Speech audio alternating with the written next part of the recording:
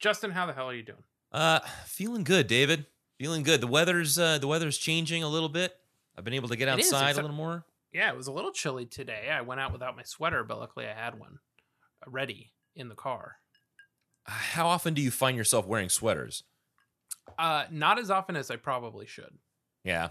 Is that sort of like a macho thing where you feel like you're in Southern California and you should No, you should be able to handle it? Absolutely not. Okay. I think with COVID, I just got lazy and I just don't really think before going out. Going out is such a big deal, but I also seem to have like mostly forgotten how to.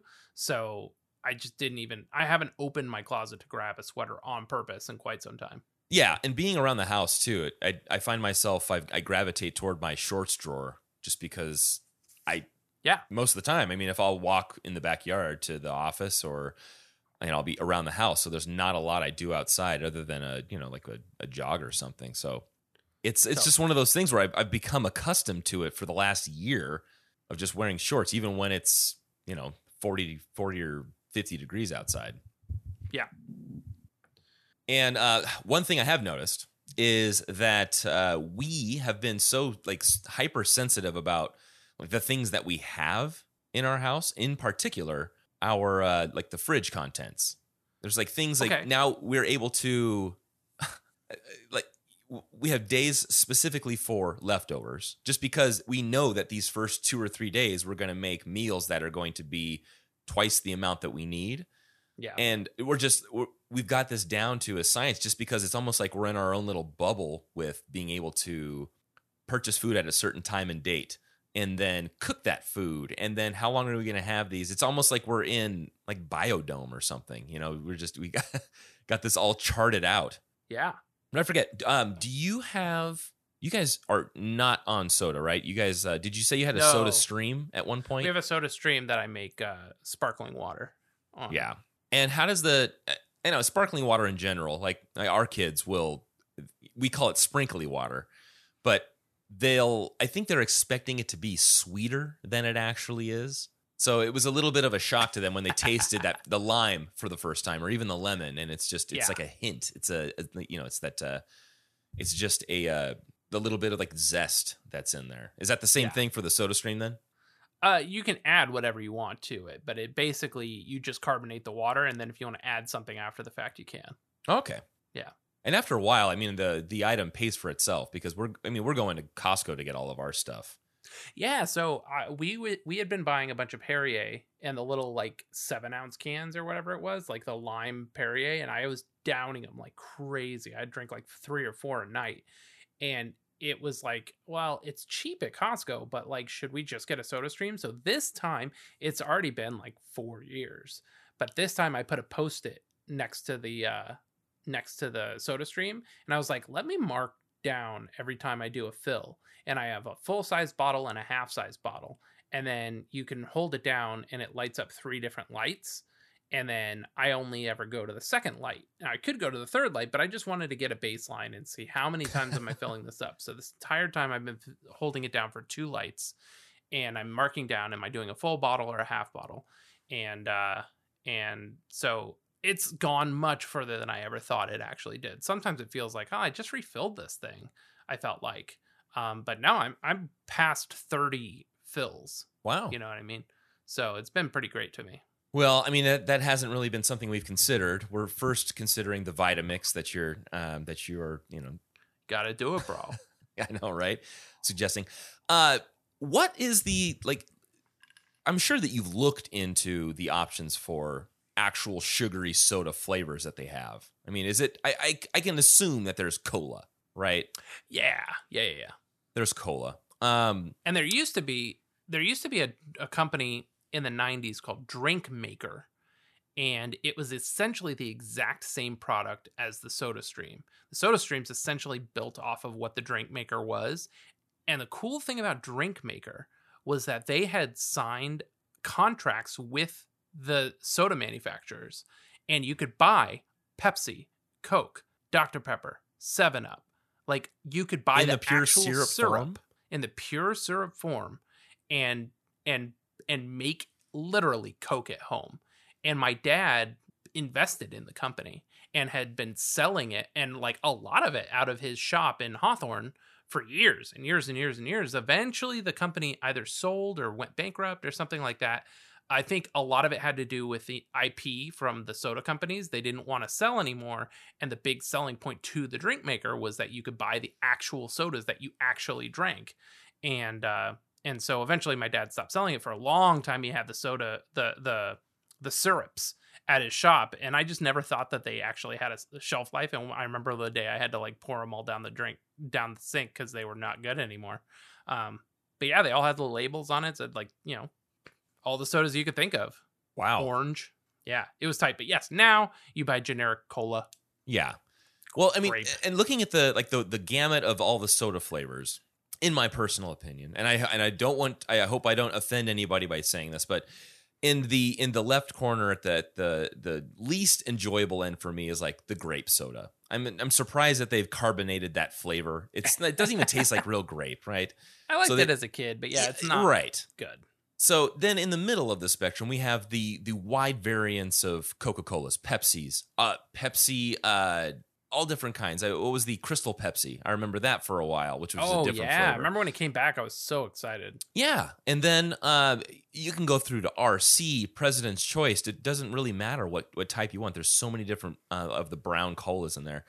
But sometimes overlooked, is one of my favorites. And I love Cactus Cooler because it's like an orange and pineapple mix. It's such a unique one. But yeah, barely taking the top away from that soda is my all-time favorite, Orange Crush. This is Jimmy Eat Pod.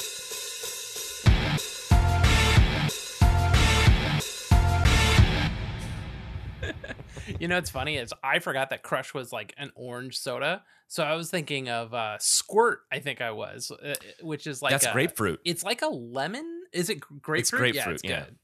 It's good, but I was thinking it's Squirt. Good. And that's the predecessor to Fresca. Oh, I see. I think I would reach for a Squirt before I reach for a Fresca. Dr. Pepper's my drink. I think I've had like 4 Dr. Peppers since we started the pod. Yeah. That's bad. I think I had a Dr. Pepper last week. Oh, man. Well, I know that you have them when you have a lot going on, right? Yeah. So, yeah. This is an absolute jam. I have a little bit of housekeeping to get through before we jump into Crush. This is going to be a long one, so strap on in. I found this interesting. I said, Jimmy Eat World's obsession with construction goes deep. And I had sent you, I'm going to have to send this to you in Discord again. Sorry. Here we go. And I happened to be listening because Kimberly from Patreon, Discord, Facebook group, all these places, had mentioned that she's starting still from the beginning. So she was only on episode 23. And sometimes when she points out something specific, I like to go back and listen. And so I was listening to the episode 23, which was 23, where you got to interview Chris Ray McCann. Yep. And sure enough, at 1 hour, 29 minutes, and 45 seconds of that episode, he brings up something that we theorized much later. Was it on the Caveman episode? Yeah, it was. That we had wondered, like, oh, is Jimmy Eat World like somehow obsessed with like construction and urban sprawl and stuff like that? And sure enough, take a listen to this bit from your interview with Chris Ray McCann about him shooting some photos with the band around their studio in Phoenix. And I remember that they were really interested in what a boom was happening in and around Phoenix vis-a-vis construction.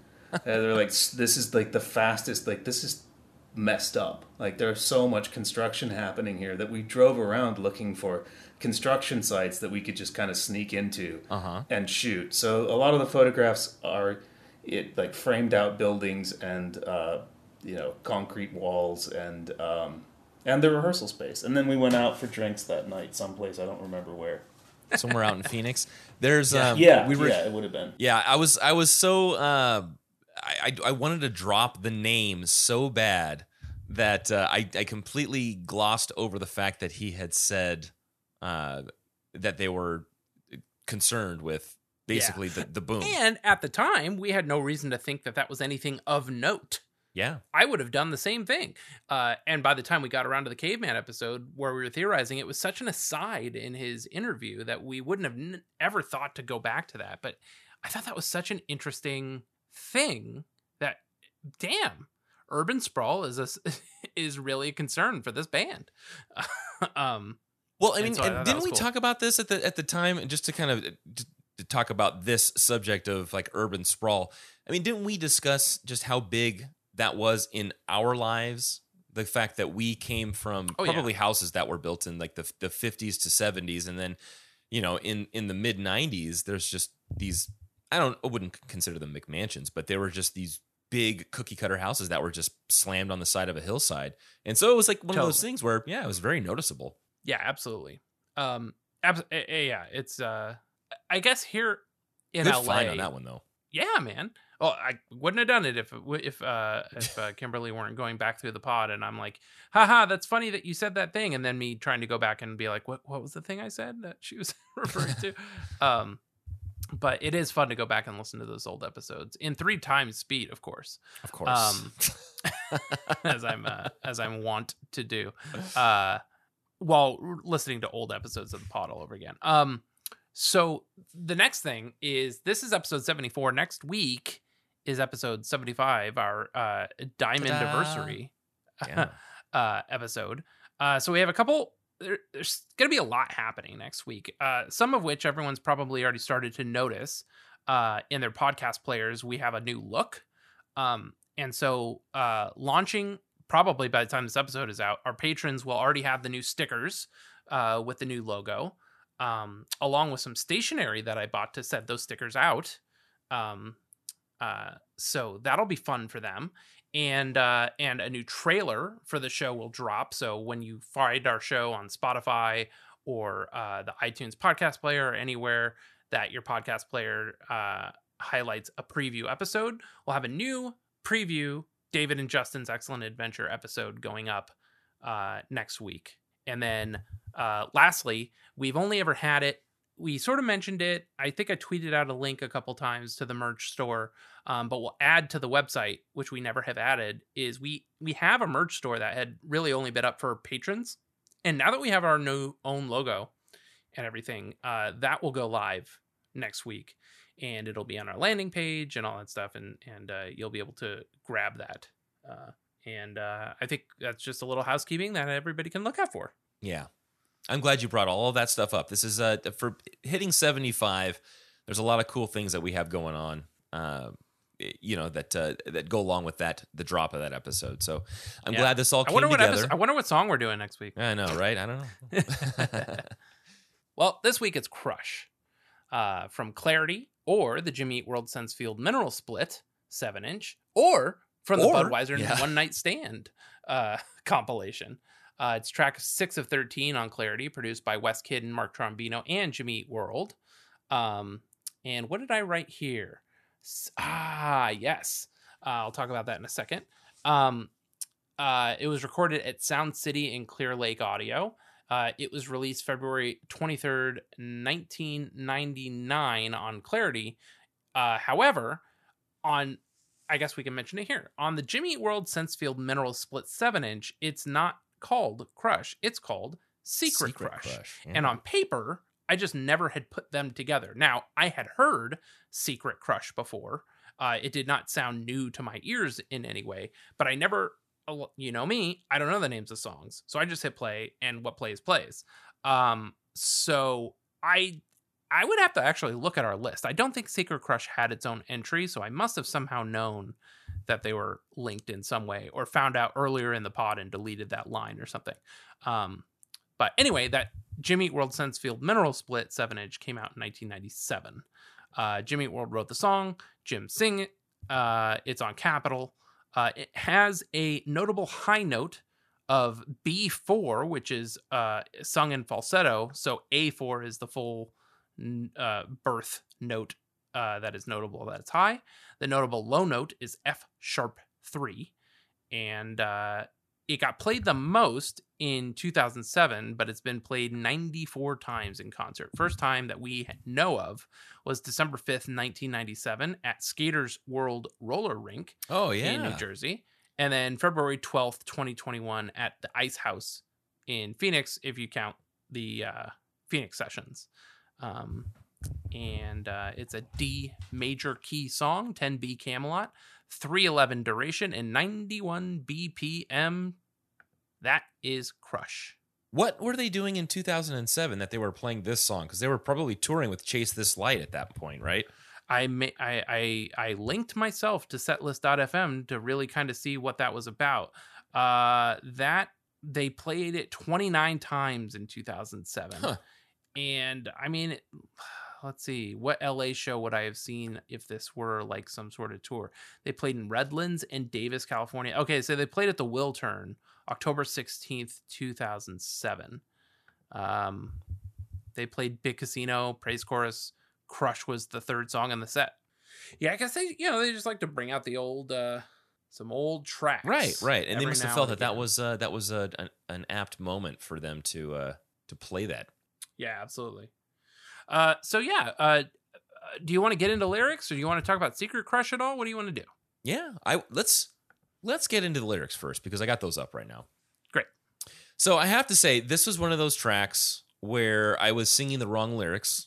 Of course, me too. Much of the time, right? Yeah, it's probably most of the lyrics with Jimmy Eat World. But this one, I still have a tough time singing the right lyrics. So it starts out with, faintest snow keep falling, hands around your waist. I always thought Jim was singing, faith and snow keep falling, pants around your waist.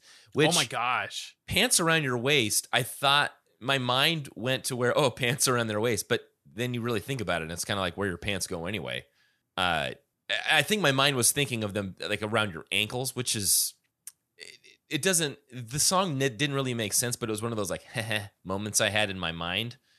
So faith and snow keep falling, pants around your waist, actually is faintest snow keep falling, hands around your waist, which is much more beautiful lyrics. Yeah. And I take that as a peaceful, quiet place. I picture like a scene at night. It's very sullen. They're close together. I'm assuming with hands around your waist is that they're in very close proximity, like inches. Yeah. And then the second half of the verse is nameless, standing cold, standing cold. And nameless, I think there's not necessarily, I don't know who you are. It's not that. No, it's there's no name for what they have. There's no label for what they have. They're sort of in this limbo of standing cold. They're just standing there in the cold. Either no words, no emotions, no resolution is being provided in this moment, but it's beautiful. I mean, you can picture them in this, and I just picture them in a big park with one single light above them, and you just see some trees with no leaves on them and some snow on the ground, and then them standing there in this just like a solitude. Yeah. So a beautiful setup already, with the snow, hands around the waist, and then nameless, standing cold. And we jump right in to the chorus, which this to me is beautiful. I always thought Jim was singing Like a Friend, which made sense in the song from where I kind of analyzed the whole song. I think I thought he was saying Like a Prayer. Oh, okay. Like Madonna, huh? Yeah. And I get that. It's once you have it in your head, it's very difficult to get it out. So reading this again, like a breath, take in restraint like a breath. It was hard for me just to understand in my mind exactly what they were saying, but having read it, taking a breath, or in my opinion, is essentially saying they're not speaking. They're taking in a breath. I don't know if that's to prepare or if it's just as opposed to talking. And I'm thinking that they're taking a breath in order to hide their feelings or hold back their feelings. Another way of just saying by not using words, they're just breathing. That's it. I think I thought he was saying faint and whisper like a breath, like a prayer. Yeah, okay. I get that too. Faint and whisper like a breath. Take in restraint. Yeah. Yeah. And taking in restraint. There it is. That's the key word there. So it's taking in restraint. So by taking in a breath, they're holding back, they're restraining, they're not explaining to this person how they truly feel. Yeah. In the last line of the chorus is, my lungs are so numb from holding back. They have taken in so many breaths. They have held back their comments for so long that they're numb to the feeling, almost like they could pass out. I'm gathering from this is that this has gone on for so long that it's one of those moments where, I don't know, it kind of takes me back to my younger days when you kind of meet someone that's new, or you're dating somebody and things are so fresh and so new that it's kind of like a hitch in your breath that you have, and it's, I don't know, that kind of goes, I don't know if that's cliche for saying, but it's just one of those feelings I remember having with those first crushes when things are actually moving forward and like you hang out for the first time and you're just nervous and all of these emotions are running crazy in your head. And so that's what I'm getting, is that this has been going on for so long that my lungs are so numb from holding back. Yeah. So really, this guy is in a tough spot. And then we go into verse 2. Very nice lines here. Walk close to the fence. Feel it hit your clothes. So I think that's a reference or a way of saying that walking close to the fence. The fence is the boundary, right? So they're not crossing the fence, but they're treading close to it. So close that it's against his clothes. So the close thing is a reference of how close they are to this figurative fence, but the fence is the boundary that they can't pass. And so far, judging from the lyrics, they want, or one person wants it to be more. And that's the fence, is that taking that stride over the fence and saying, let's label us, or let's make a big decision here and, proceed further with this. So really, really cool lines to walk, to come back into verse 2 with is walk close to the fence, feel it hit your clothes, man. I thought he said, there's another one, see it cynical. Where? Oh, instead of feel it hit your clothes, see it cynical. I could get that too, yeah. Yeah. And by the way, faintest snow keep falling. I think he was saying like, what did I think he was saying? I think most of it was just jumbled syllables. Yeah, I couldn't tell you what I thought he was saying. Like nothing concrete. But I definitely sang syllables that were not faintest snow keep falling. What was the word you used? The just random syllables? Yeah, I was singing syllables for sure. They were just not. It sounds like syllables. Pretty much any Jim singing lyrics in these early albums. It's just, you could easily like faintest doll keep walking or something. I don't know what I thought he was saying. I get it. I mean, I kind of heard a little bit more. It sounds clarity, so cool when he sings it though. Oh yeah. Yeah, it doesn't matter what he's singing. That's why I just kept singing it the way I did, because I had no need to want to know what the actual lyrics were. I just kind of went with those first few. But these ones are a little bit clearer. Like the second half of verse 2, I was able to figure this one out. So turn and smile nice. Smile, say goodnight, say goodnight. So keeping the restraint in mind, they each swap cordial smiles and then say goodnight. I mean, what else is there really to say? Neither has made the move forward to take that step of saying, "Look, I'm kind of into you. Let's take this next step." What are you going to do? I mean, if there's nothing, nameless, standing cold, they're breathing. There's just tension in between them. What are you going to do other than turn and smile nice? That whole just trying to be a good person, and then smile, say goodnight, say goodnight. That's it. You just say goodnight to each other. Because really, what are you going to do? Stand out there all night in the snow? Yeah. And I was that way with Susie at the beginning, for sure. 2003, me and Susie. Yeah. Yeah. I was in it for the long game. My boy. And then we have, I have chorus. I have it labeled as chorus 2. So in a breath,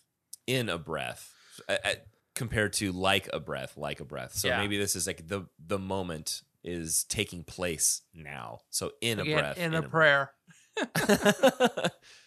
Simple discourse breaks you clean. Simple discourse breaks you clean in half. In hell is what I heard. I can get that too. Clean in hell. Yeah. I can hear it. But this second chorus, this chorus plus, is they're continuing this surface level banter, simple discourse. And each time he hears it, so how are you doing? Oh, how's the weather been? Every time he hears himself saying those things or here's her answering them, or here's her question, the simple discourse, it breaks him clean in half. It's like, this is not what we need to be doing. We need to be having deep, intimate conversations right now, not this surface level crap. And so by breaking him clean in half, or her clean in half, he just can't handle it. It's just tearing him apart.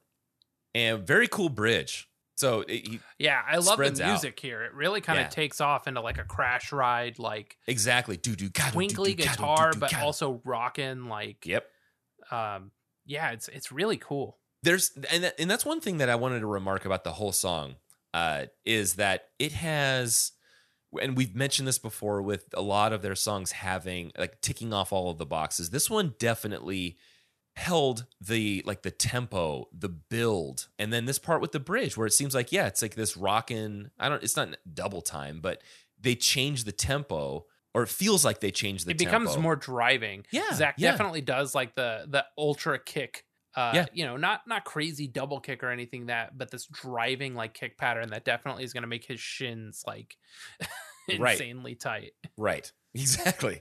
So you get the feeling for this, and it's just by the time you're at this point with the bridge, you're not only getting a different sound because it's a middle eight, they got the bridge going on, but then also because Zach has driven us in a different place with the beat. So now we're hearing these lyrics. So, regret. Now on the album, it's do try it once and then you know. But on the 7-inch Secret Crush, it's I try it once and then you know. So just a little bit of variation there. Yeah. Very, very subtle difference in the lyrics there. But regret, do try it once and then you know. There it is. This is the internal monologue that so many of Jimmy Eat World's bridges hold, is that he's never made a move, but he wants to so bad. Do try it once and then you know. He knows what he can get if he tries it, but he starts off the bridge by saying, this is what I feel. I feel regret. It's your move. Settle for less again. It's your move. He's trying to give himself that pep talk, man. It's his move. It's my move. I'm speaking to myself now. But again, I settle for less and make no move. Settle for less again. I love how they hammer it home with the comma, the again pause, and then again. Man. With the harmonies too, it's so good. Oh yeah. And then another breakdown, like another like musical break. It's great. Yes, and that one, so that particular one has that signature, a lot of their early sound has them where they're just raking back and forth on the strings, going, and it's again, so coming out of the bridge. It is kind of indicative of like opener. Yeah, a lot like that. And so they've knocked off another sound in this. So coming into the bridge, you've got that driving sound, and then they finish the bridge off after saying less again with their beautiful harmonies, with that little guitar breakdown, and then it all cuts out, which I think is just so beautiful. They cut that all out and then say like a breath 4 times. Take in restraint, like a breath. And the only difference here in this last little chorus is just the variation on these last 2 lines is instead of just saying my lungs are so numb from holding back, he's got my lungs are so numb from holding back. Yeah. From holding back. I'm just so tired. That in there. That subtle from holding back. And that drum break right before the last back is so sick. And then finally, is there anything I've talked about this once before. There are several Jimmy Eat World tracks that have this crash hit at the end and a ring out that makes me think of something. Is there something this makes you think of?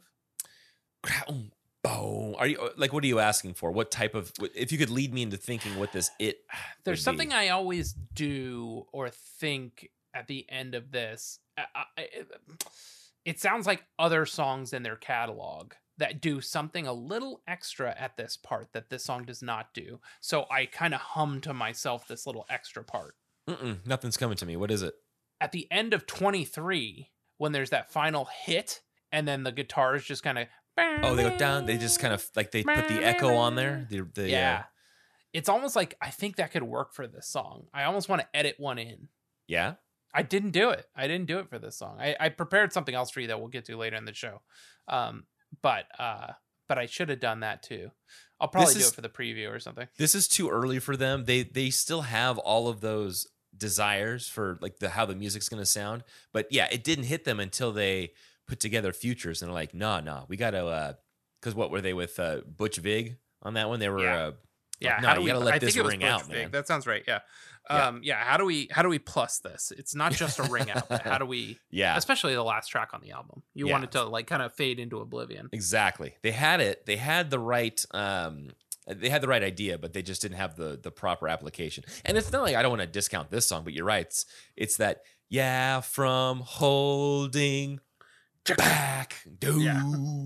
I mean, it's still great as it is. The whole song from the beginning is just to the end. Wow. So there you have it, man. Guy is really falling for this girl, but can't muster up the courage to tell her. And it is killing him. Yeah.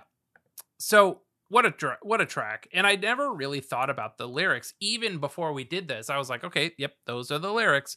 But I didn't think about what it meant. And yeah, it's very much like you kind of get what Crush is. However, I feel like the title Secret Crush, and we'll talk about this in Community, there's a couple people that have been like, oh, I want them to go back to the original title, Secret Crush, blah, blah, blah. And now reading through the lyrics, it kind of makes sense. Yeah.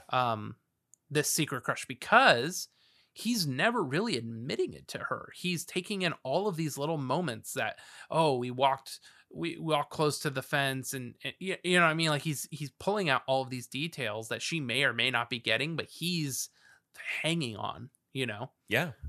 So Secret Crush, which was released a few years earlier, on the Sensefield Mineral split, released on Crank Records.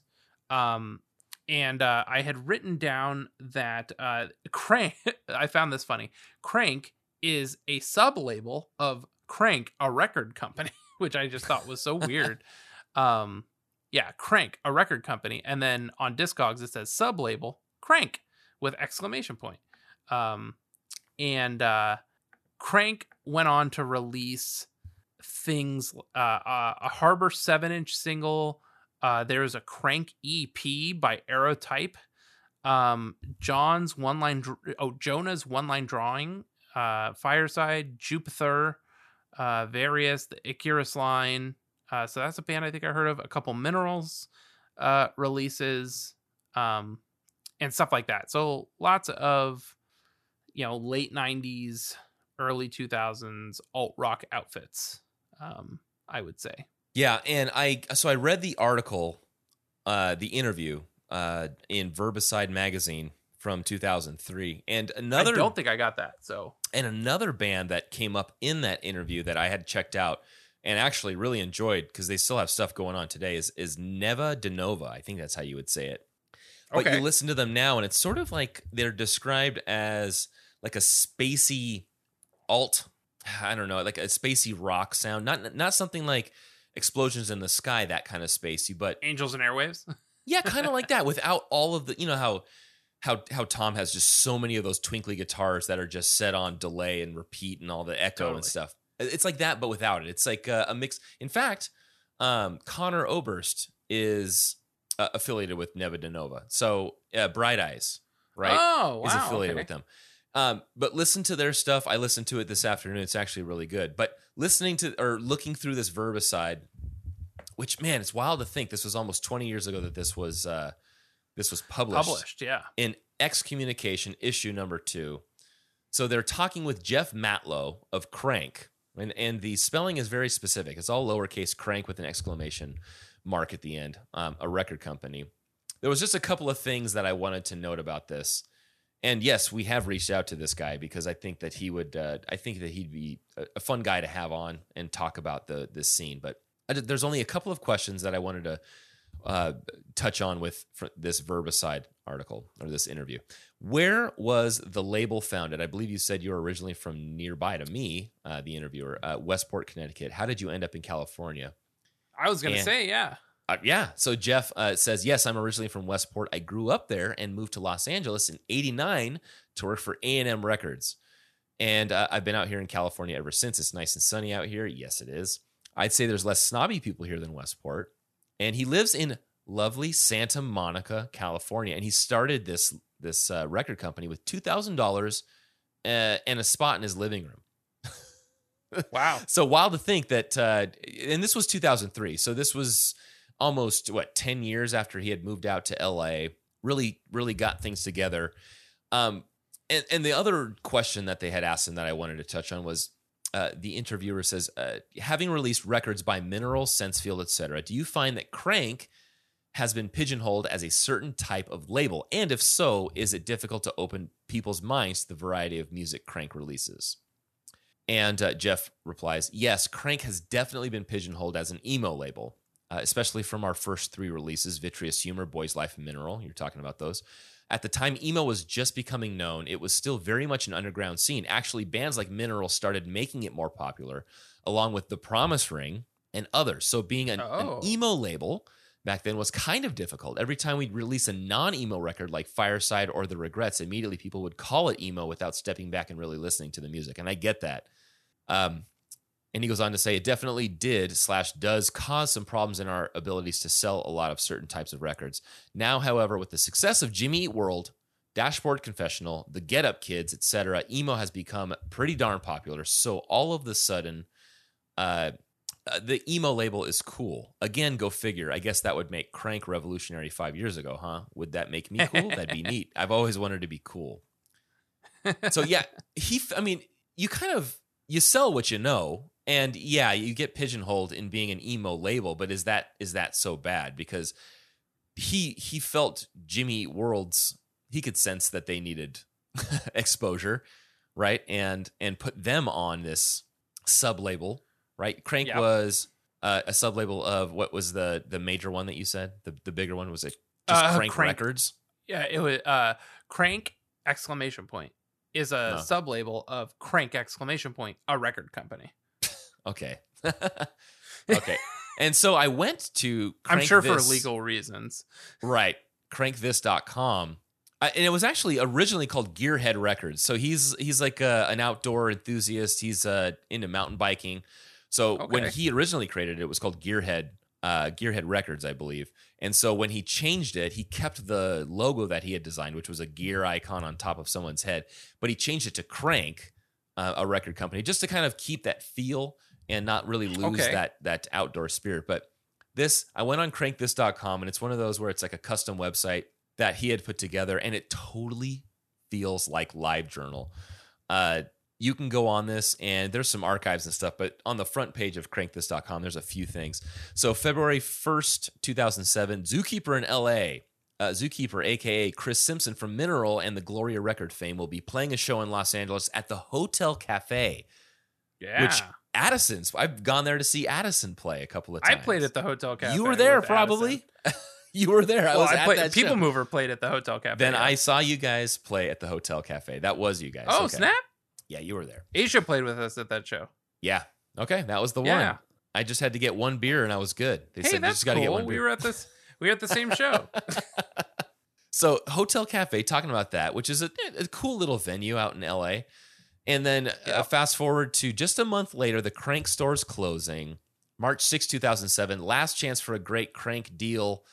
Final day of the Crank store. And then a year later in March, still want some Crank music. And they're basically trying to offload all the stuff, the hard stuff that they have. It seems like the Mineral stuff went quick. All of their LPs and their records and stuff. And then the last one they have was March 9th of 2009. And this is what made me feel like it was, think back on LiveJournal, is they're back. So it seems we only update the site every March. How lame is that? Hey, at least we're consistent. Just reminds me of, man, I'm so bad at updating my LiveJournal. Exactly. Oh my gosh. So, and it's kind of unfortunate to see any. You can see the points of time when they're posting, and just seeing, like, even if it's a blog or whatever. But it's almost like that.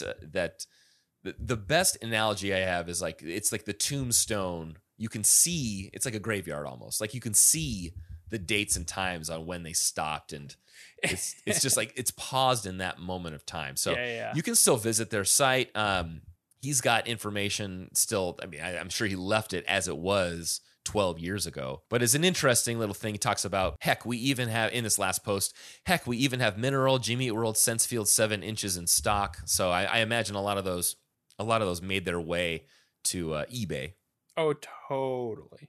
Oh yeah, but just neat to see that this is kind of it solidified in time here on crankthis.com. You can see where they left off. But so we've reached out to Jeff Matlow to see if he'll want to talk with us, and maybe we can That would be chat with him. sick. Yeah, It is March.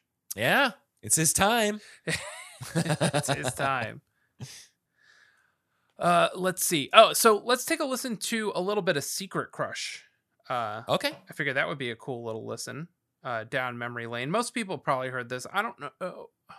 I guess probably really in the bootleg communities, because unless you had this split or the Budweiser One Night Stand, which I don't think Secret Crush was on. What was on Budweiser One Night Stand? I think that was, let's see, that was a 2002 release. So how random that they released Crush on there, but it wasn't Secret Crush. Right. That was, it was just regular Crush. Regular old Crush with an NERD track, with an Idlewild track. This is great. Star Sailor. 30 Seconds to Mars. Yeah, that Star Sailor song showed up on that. You were talking about the K-Rock, their calendar that they sent out with the sampler. I remember Star Sailor Good Souls was on that one too. Wow. Man. And then, somebody scanned in the CD here. Yeah, definitely 2002 EMI Music Special. Crush. Copyright 1999. Capitol Records. Wow. So let's listen. Do you have it queued up as far as the timestamp goes in Watch Together to grab that? Or is it the opening track? It is, right? It is the opening track on the... Okay. And do you have the YouTube link? Because I love the crackle on that one, listening to it. Let's see. Maybe I pulled the same one because I think there's a couple. But let's see. Just turn the lights down, put my headphones on, and lay on the floor on my back, man. Venus now keep falling,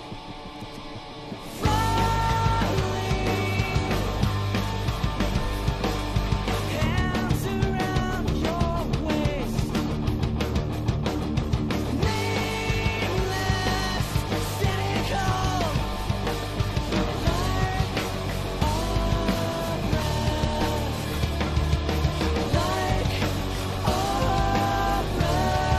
Yeah.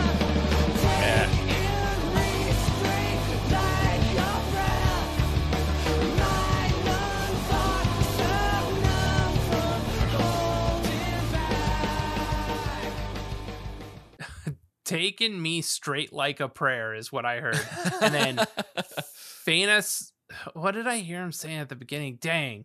Let me play it again, just so we can hear that warm crackle again. Sure. Faint us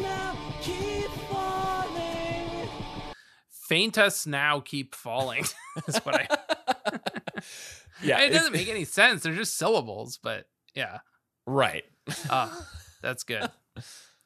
So yeah, that's a little bit of Secret Crush, and now we can jump into track notes. I did pull the top song meetings thing. If you did you happen to take a look at that? You know what? I did song look meetings? through them, but yeah, go ahead. There was one that I had.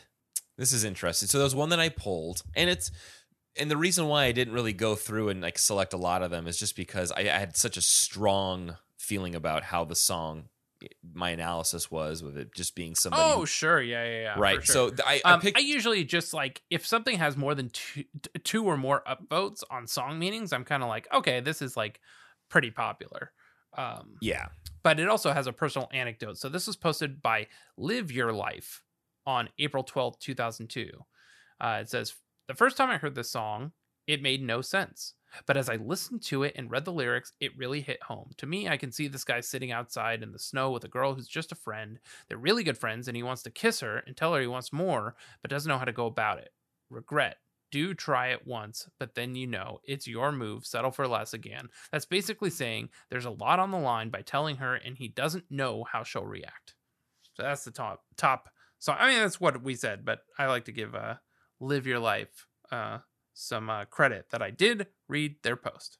Yeah, and I would like to then highlight Dragon Luck. So March 8th, 2003, so just a year after yours, they say, I need, and need is in all caps, I need to say a few words about this song. This has helped me rummage up the courage to tell a girl how I felt. Now I have been going out with her for a year, and the parts stand close to the fence and hands around your waist totally remind me of this one day where before we parted, I told her how I felt and I poured my heart out to her. I feel like Casey Kasem. I had my hands on her Oh, waist yeah. and we were standing close to a specific spot that I always pass every day. This was the hardest thing that I had ever done in my life. It could have blown up in my face and I could have lost a friend and a chance at the best thing that has ever happened to me in my life. This has been the best choice in my whole entire life. I love the girl. 7 exclamation points. And my comment is, I really hope she's still around, man. That's awesome. That sounds like a really cool story. Wait, you were able to log in and respond? No. That's just my Oh, comment on Oh, my okay. personal comment. It's I can't even make a new Song Meanings account. I keep trying. Yeah. Yeah, it's never going to work. So I just have to No make the way. personal comment. But yeah, what a cool story. Is that, it just seems like this person was passionate. Dragon Luck was passionate about the relevance of this song in their life and how it changed. it. Absolutely, yeah. I hope they're still together. Yeah. Or at least their initials are written in a tree somewhere. Exactly. Yeah. And let's see. This is cool. We've done this before. The band had done for the 10th anniversary a track by track on their website. Did you happen to go back and rekindle No, these were the this memory? little quips that they had, right? They just yeah. I didn't go back to that, but So here's you what have it? Jim and Zach say about Crush. Jim, so simple and straightforward. I can't remember if we ever tried different arrangement ideas. Probably not. I don't think this is greatly different from the first guitar and hi-hat only drum demo, which I wish we had. Zach, going into the studio, we felt Crush was one of the stronger rock tunes in the batch. We didn't fiddle with it a whole lot, and it came together really well. I figure Jim wrote this when he lived in Flagstaff on the reference to snow. We don't get that stuff down here in Phoenix. And if we all remember that Jim lived with Jeremy Yoakum up in Flagstaff in 94. And so, yeah, if you wrote that up there, I don't know how long he lived up in Flag. But yeah, just a little bit of trivia if we remember that. Zach had posted on Twitter, I got to go through their Twitter history. And on February 23rd, 2020, he said, listening to Clarity for the first time ever on vinyl. And I think he did like a track by track. Let's see. Really wish I would have taken notes or pictures of my setups on each song. Only thing for Table for Glasses I know for sure is that the ride was a 22-inch Zildjian Ping ride. Snare sounds like my 70s Acrolite. Denver Mint. To trip back. So let's see. Go. Wow. High chimney bridge guitar part in Crush that no one plays live. Face palm. Yeah, that's interesting. I guess I never noticed when they play it live if it's missing or not. We'll have to pay attention on when we play some of the live videos. Yeah. But that's what he says there. And then on the band's Twitter, I sort of looked, and it's just a bunch of Twit FM links and a poll for it to be in the set list. Now that's interesting. Let's see when that poll was run. 2009. So they didn't play it all that much in 2009. I can actually give you a number of how many times they played it in 2009. They played it a grand total of 12 times in 2009. So let's see. They were asking for people to vote for it in May of 2009. It was either Crush or Get It Faster that they wanted. So let's see what they were doing in May of 2009. And did they play it in May 2009? March, April, nope. Skipped over May, went to July. They went to Fuji Rock in 2009. Fuji Rock Festival. I assume that's in Japan. Yep, at a ski resort. And that's when they played it. So I guess Get It Faster won the Twitter poll. There were not a lot of comments on it, but you would have had to search for hashtags in 2009. I wasn't doing that research. No. What else? You got any other track notes? I got a few more here. The first thing that you had mentioned was Jim saying that they were going to do. How did he word it? They were going to do variations on the recording. He says, I don't think this is greatly different from the first guitar and hi-hat only drum demo. Okay. Well, And I wish we had that. and what all I was going to remark about was that just looking at the wiki for this, because we've referenced this because we've gone through the Clarity album a few times. But it does mention here that recording started at Sound City in Van Nuys, California, which we have that on our notes. However, it goes on to say the band choose this studio because they had previously gotten good drum sound on Static Prevails. However, due to its expensive rate, the band only recorded drums here. So I imagine that because they had drums locked in from Sound City, that all of the overdubs that they did at Clear Lake Audio, that's it. I mean, they couldn't really change the drums much. So they could just do the guitars and the vocals. But really, all they were doing at Clear Lake was just their audio, the guitars, the vocals, and that sort of thing. Yeah. Yeah, Adkins said while recording Table for Glasses, the band learned if you aren't doing a lot, it doesn't take a lot to get a big dynamic impact, citing the cello as a prime example. The band recorded 2 different drum sets for Lucky Denver Mint as a first for a band. They liked the effect. And also used 2 sets on 10 and Goodbye Sky Harbor. And then that's where it says with Crush. Crush was re-recorded during the session. So they took that, and I imagine they say re-recorded because they had the demo that was from the 7-inch. But so Crush, yeah, that's when they took the opportunity to finalize Crush's lyrics and the guitar work at Clear Lake Audio in North Hollywood. Yeah. That's what I want to say. I buy it. Yeah. Remember that Consequence of Sound article, Dissected? Yeah. Where they were ranking each album and blah, blah, blah, blah, blah, blah. Here is what they say for how Jew-ish Clarity is. For better or worse, this album stamped them with the word emo.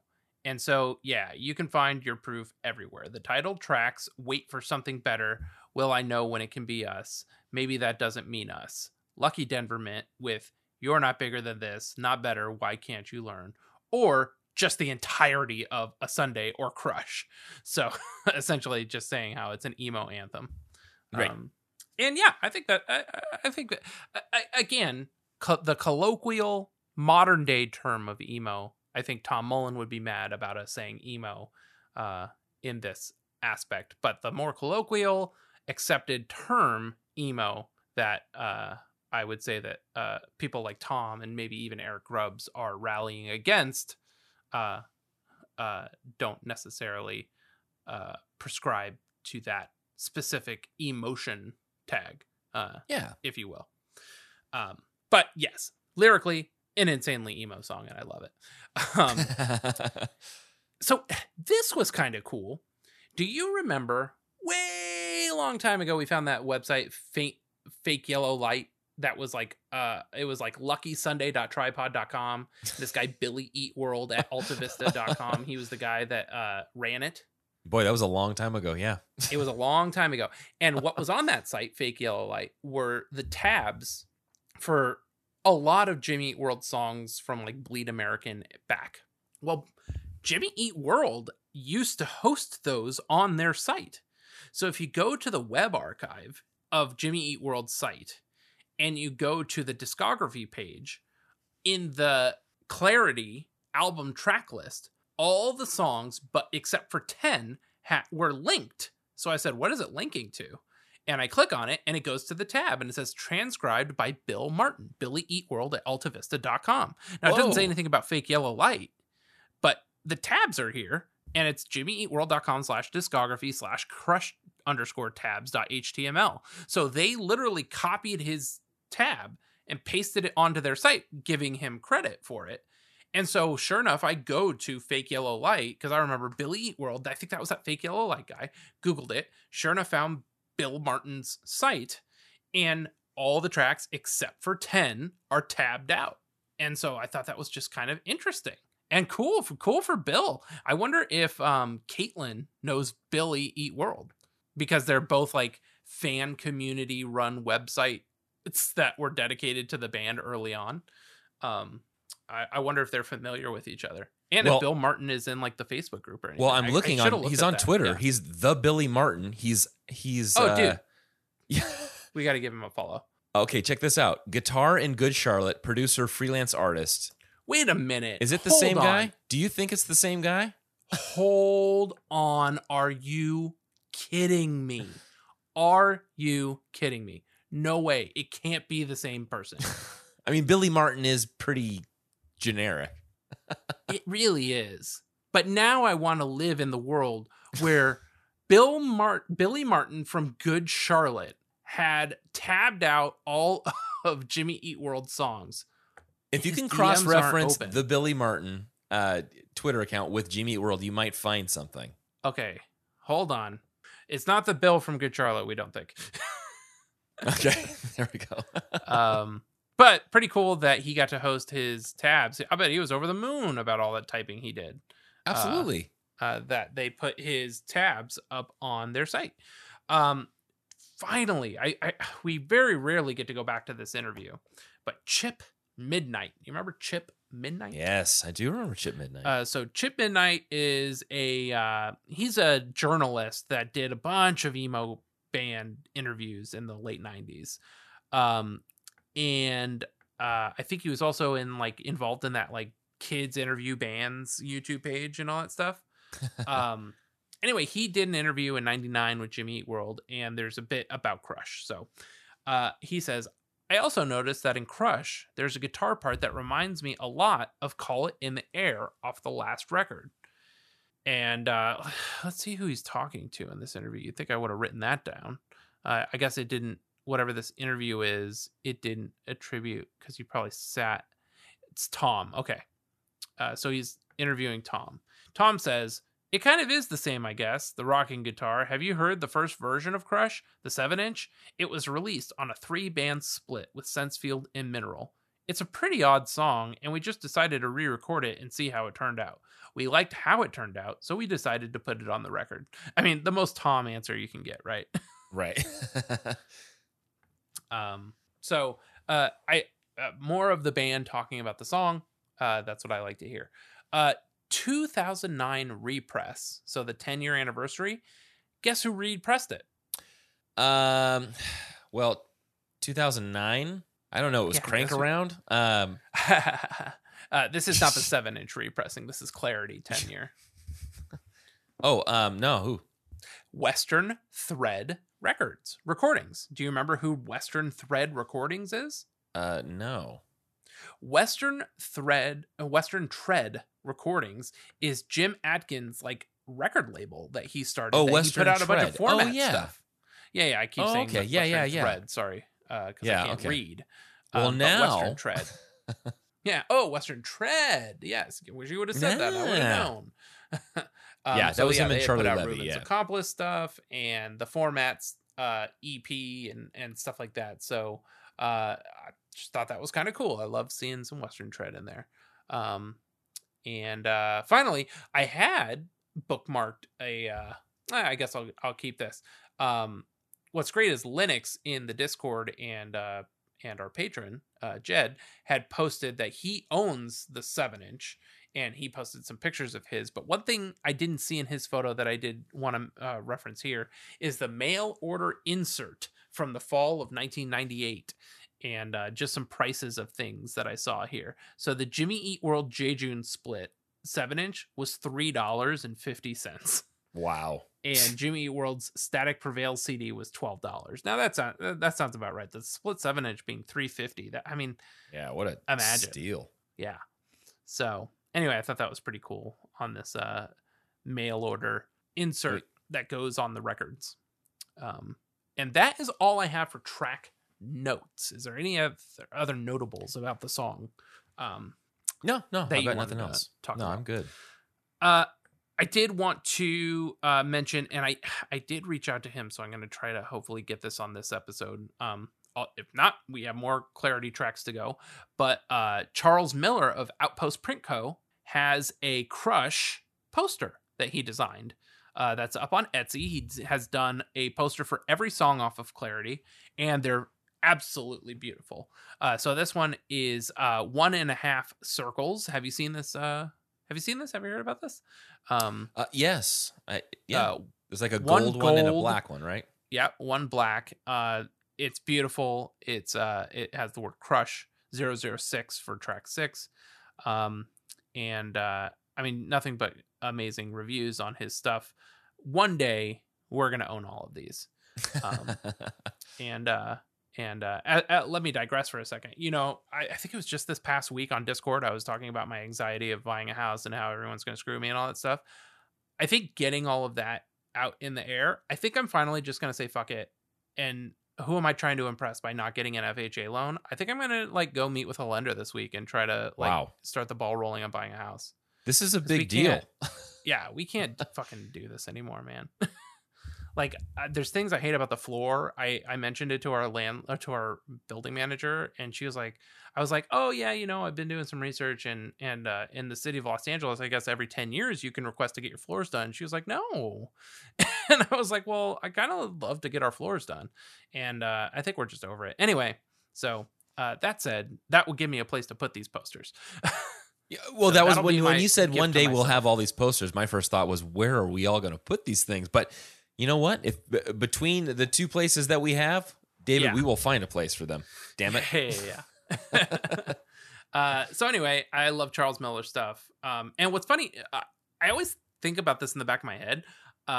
There was a guy that was like a few years older than me. You remember when you were, did your elementary school was like K through 8 or whatever? Ours was through 6. Oh, see, I never went to like a proper like elementary / junior high situation. So I went to a K through 8. So when I was in like 4th or 5th grade, the 8th graders just seemed like adults. Like they might as well have been in driving and you know what I mean? Right. Like essentially I thought of them as like seniors in high school age. And now when you see an 8th grader, you're just like, ugh, like you want to flick them away with like your fingers. Yeah. But the girl I liked, her older brother in 8th grade, his name was Charles Miller. So anyway, that's that. Oh, that's it, huh? That's the whole story. And so in my mind, it's the same guy. And so, yeah, so now I suppose we can, let's look at some live videos. Why don't we? Yeah. And we can take a look at this high guitar part. So the earliest video I have found is from March 25th to 98. Did you find anything Yes. earlier than that? No, that did? was the same. No, that was the same Oh, one perfect. I found. Yeah. Got it. So let's take a listen to this. We got to start, unless you found one where it starts right on time, you have to start this one at like 2:16 or something like that. Let me jump to 2:16 here. Oh, did the timestamp work? Dude, it did. Dude, what the hell? This This is it. This This is is it, the dude. singularity.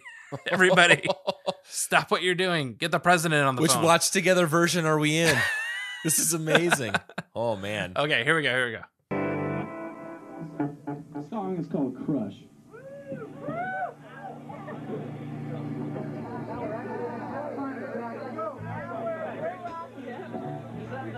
How happy he is.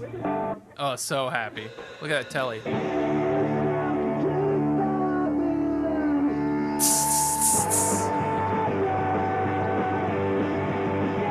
Love the yeah.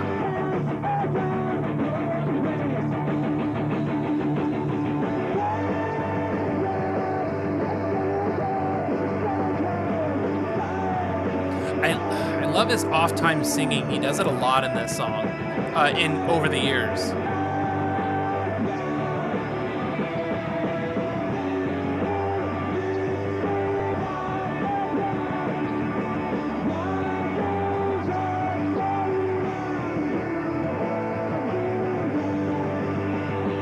This place is kind of lighting up.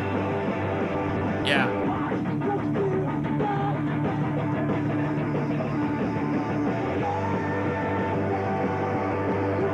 We won't watch the other ones this long, but let's watch this through the bridge and see if they do Sure. the high bridge, and then we'll just spot check the other ones. But this is rad.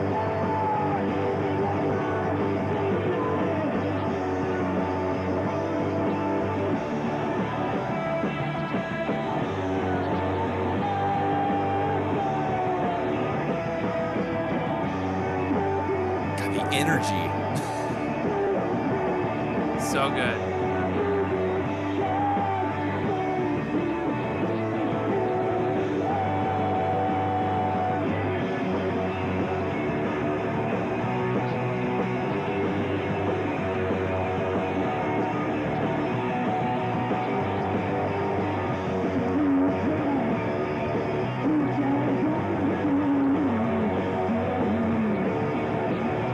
Here it comes. Let's see. Oh, he's up there. Okay, Tom, so they're man. doing it on this one. Right? Yeah. There it is. Oh yeah, Zach, double time.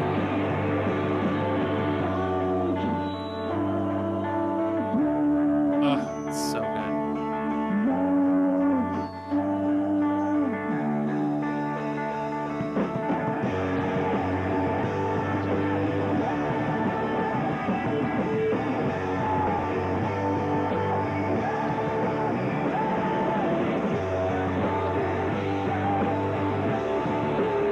It's no wonder why he gets so sweaty, man. He is just nuts. Oh, yeah.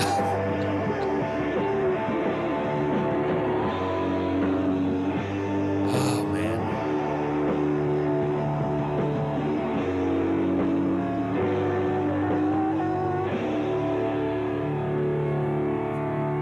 So tight. Oh man. I want to clap for him. Jeez. Lowering the standard. That's what it sounded like they were about to go into.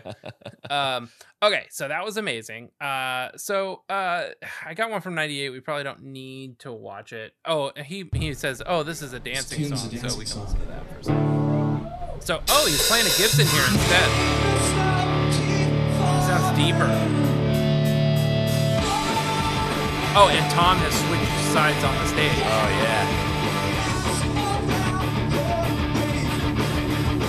Oh, God. Jim is all over the place. Oh, I love when he does this standing move like that. Yeah, man.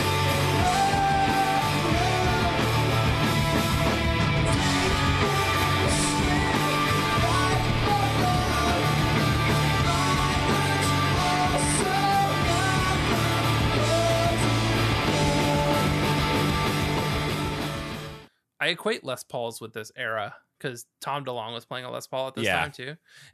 That's a heavy ass guitar, man. Oh, is it? I don't know much about him. It's a lot of wood, man. And so yeah, I love when I say cynical, but I love when he does the standing cold, which he does fairly often.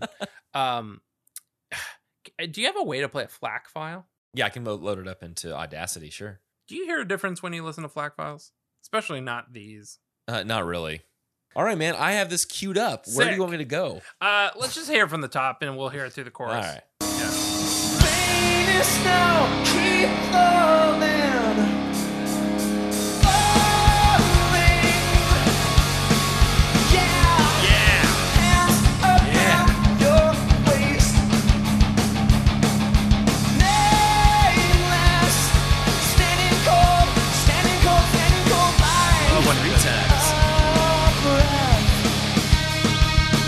Like a breath. Taking restraint like a breath.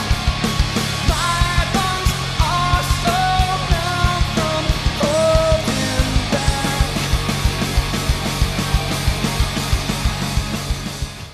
Ooh, Yeah, man. that's good. Sounds Sounds so much, good. It's got so much depth to it. Yeah, it does. Maybe there is a big difference in the FLAC versus the even the maybe. wave. Yeah, I know. We're like, I don't hear a difference. Oh, but it sounded really good. Yeah, it does actually sound really good. Yeah. And then finally, I couldn't tell you where this performance is from, but it's recent. So why don't you play a little bit of this one? In this one, let's skip to the bridge and see if we hear him doing the high part. So let's skip to like Okay. 2/3 of the way through.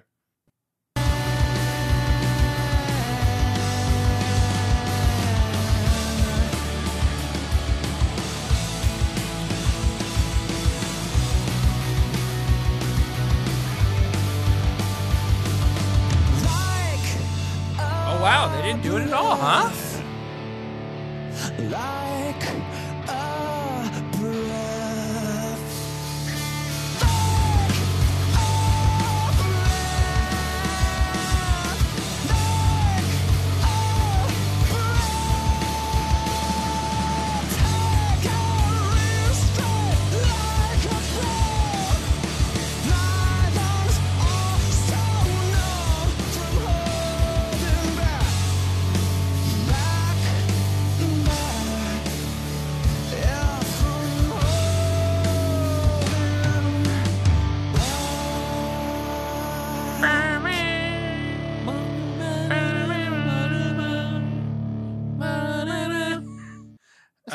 So yeah, they didn't do the high guitar part, huh?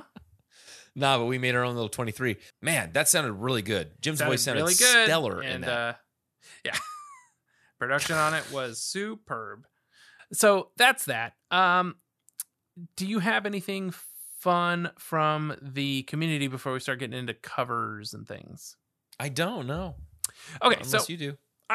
I definitely got some things. It was on the placed 10th in the Survivor, Walking on a Wire Survivor, 2018 Survivor. It made it to round 4. Veridi Violatar says another song by song clarity appreciation post. And here's what Veridi Volitir says. Crush. It gives a lot of energy. I like how it drives between the punkish and typical rockish feel. How every time I listen to it, I kind of want to hear the bridge from Blister as it would work here nicely musically, I guess. Also, the guitars on the bridge are great. Jim singing from the top of his lungs at the end for the first time on Clarity also works. That is a really good point. This is the first time the band, especially Jim vocally, kind of opens up on the whole record. So that's an interesting take. Wow, halfway through. Yeah, wow. So yeah, twinkly guitars, first time you're opening it up on the thing. I think it definitely is a contender for a cold weather album. Purple Dot on Discogs left a comment on one of the Clarity releases 3 months ago. So it's a fairly new comment. So I purchased this CD when it came out in 1999 and barely left it in my CD player that year and it barely left my CD player that year and scooped up the double LP on Big Wheel shortly after. With that being said, I'm not sure why all the reissues of this album have opted to include Christmas Card, released as its own 7-inch, and the demo version of Sweetness to interrupt the sequencing on this album. The transition from Crush to 12/23/98 on this version also is kind of weird. For an album that's so important to me and many others, it's weird that I'd consider the original Big Wheel Records issue the definitive one. This version is a fine presentation but lacks the depth and punch of the original press in addition to the sequencing. So that's interesting. I guess I never really considered the sequencing on the double LP on the Big Wheel release versus the CD. It's weird when people do that, and I kind of get why. It's an economic thing. Like they would have probably had to put an entire single side vinyl because of how the grooves sort of work out. And so they put the bonus tracks in the middle of the damn thing. So that's interesting. Angela Likes Boys on the Reddit posted a whole discussion about the Stray Phoenix Sessions Clarity thoughts. And I wanted to read what she said about Crush. Angela Likes Boys also runs the Discord server, which is always a nice thing. So I wish they'd segued a Sunday into Crush. I've always thought of them as connected, and I do kind of wish they and this is all in editing because they could have made them run together a little bit better, but every song sort of faded out and faded back up, right, which was fine. But yeah, I definitely think there's something to, especially like when they played they did it pretty well on the Clarity Live tour. The hi-hat count in after the Faintest Snow Keep Falling line, the 1 2 3 4 on the hi-hat is very much baked into the song for me. Like that's a non what am I thinking of? It has to be there. Right. And even when I'm listening to the record, I do the hi-hat count because it feels right. So anyway, Peanut is Mint 5 years ago gave a fantasy Jimmy Eat World set list and put a bunch of songs in there, and Slip Likes Space had included Crush in their dream set list. And I guess it was like it's a mixture of best Jimmy Eat World show I ever saw, which was the Future Store back in 2005, and all my favorite tracks. So yeah, I'm not sure what the thing was, because Slip Like Space says by album because sequencing is hard. I see. So Slip Like Space was, instead of sequencing a set list, they just went onto each album, said which song they wanted to hear off of each album. So, okay, I see. That makes sense. So that is that. Arcade Tech, user Arcade Tech on the Reddit, says, my favorite Jimmy Eat World line, Crush from Clarity, is not my favorite song, but listen to the line, turn and smile nice. You can hear him gritting his teeth through the lyrics. It's always been one of, if not my favorite line, because of this. And I think that's true. Yeah, we talked about it. Turn and smile nice is almost like, something that you hear like a pageant mother kind of say to their daughter. Turn and smile yeah, nice. exactly, And you go, right? yes, mother. And they're just got the, Yeah. through gritted teeth. They're just acknowledging that. Yes. Yeah. There's an album I just discovered by Spanish Love Songs, and I posted about it in the Discord as like sort of my go-to severe depression album.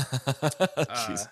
And specifically because the name of this album, let me pull it up so I don't butcher it, is a very similar sentiment to Turn and Smile Nice. Brave faces everyone, which is like kind of like, I don't know if this is the origin of the phrase, but I think it's like, hey, we're all gonna die going into this battle, so buck up. Brave faces, everyone. Yep. Yeah. And the album, I would say, is very much along those lines. This Spanish Love Songs record. It's terrific and insanely depressing. There was a countdown to surviving discussion that Grow Lithe trainer on the Reddit was doing. And when they did Clarity, here's what Grow Lithe trainer had to say about Crush. The heavier sound on Crush does a really great job of capturing the frustration of liking someone by being too nervous to actually do anything about it. Similarly, with the title track itself, it captures the pain and anger of a relationship on the outs. So that's what Grow Lithe trainer had to say on the Reddit when they were counting down to Surviving. Everyone was very excited that Surviving was coming out. We haven't gone back to this guy's thing in a while because we haven't done a hit song in a while. I guess Crush is big in the community, I would say. Maybe not necessarily a hit. It wasn't a single or anything, but this is the first like our first big song back, I guess, from the depths of punk season. Wise Guy had done a post in the music subreddit, just the generic music subreddit. That was kind of like an introduction to Jimmy Eat World. So here's what they said about Crush. Crush is another noisy rocker, but highly melodic. Jim seems to be straining his vocals less and less. So, this post in How to Get Into Jimmy Eat World started with Static Prevails, and he's talking about how while Jim is rocking and really belting, his voice is not as strained and gravelly. Strained as it was. Yeah. And here's what Wise Guy had to say about Clarity as a whole. This is my archetype album of 90s emo. Some diehard fans say this is their peak, but I think this album had some amazing moments and some duds. I can almost separate the songs on this album by musical genre rather than being a blend. Jim has become the clear main vocalist, but the harmonies are a huge boost to the songs on this album. Lucky Denver Mint was in a popular movie to give them more mainstream exposure. So that's what Wise Guy had to say in the music subreddit. I noticed in doing my research that Jeremy Yoakum himself is in the 90s hardcore tape, CD, record, vinyl Facebook group. Had you found him in there? Is it under his own name? Or It is it is, under yeah. Okay. So No, I didn't. somebody had posted, I think, the Mineral 7-inch or something like that. And Jeremy Yoakum just commented on it. I like Crush, but I also like the whole record. Maybe he was talking about Clarity then. But it was fun to see Jeremy Yoakum just kind of pop his head in there. And most people may not know who he is. As far as they know, he's just some other 90s hardcore guy that likes the music. But he was there, man. I'm sure Eric Grubbs was looking at him going, oh my gosh, Jeremy Yoakum. Yeah. And Oh, here's that guy I was telling you about. Ben Hardy prefers the original name. He says this on Facebook. He says, "This has my vote, and for it to go back to the original name, Secret Crush." And so I think, Kate Driscoll was petitioning to get Crush on the regular set list on February 12th. And is that when the Clarity session was, right? So Yeah, it would have been cool, but yeah. And then Ben Hardy agrees, but also wants it to go back to Secret Crush.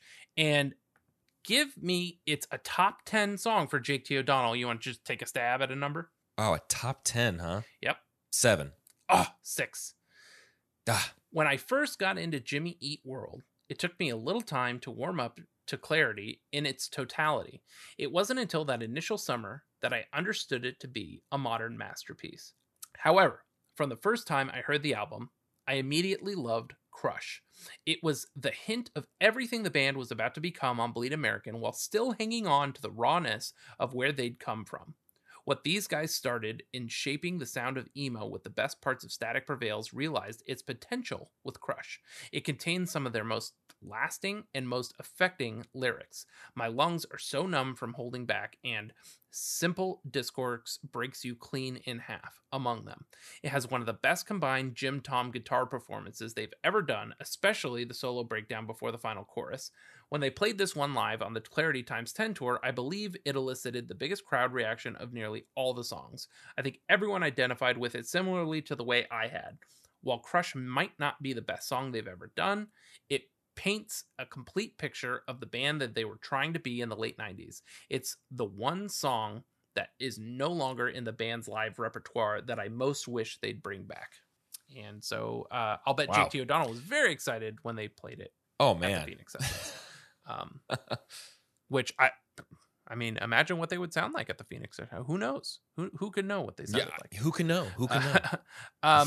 Do you want to do let's before we get into covers, I think I'm ready to show you what I've done for you. Okay. So going through the covers, guitar cover, drum cover, guitar cover, vocal guitar cover.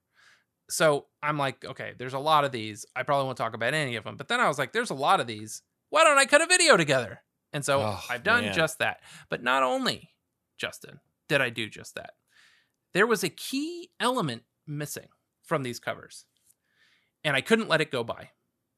So I strapped on my bass Yes. and I joined the YouTube band. Oh man. And so I wanted to present to you Jimmy Eat Crush and Friends. I was very excited to participate in this band that none of these people, except I did tell our friend Danger Gavin, who's in this cover, that this existed, and I didn't tell you. So I made really man. crappy titles for it because somebody had a really long video, and so it's really good. Here we are.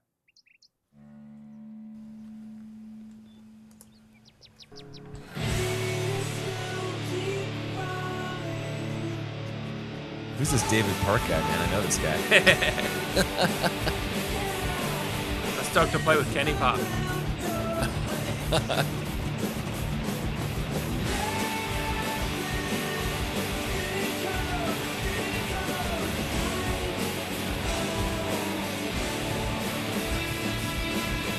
I don't have drums, dude.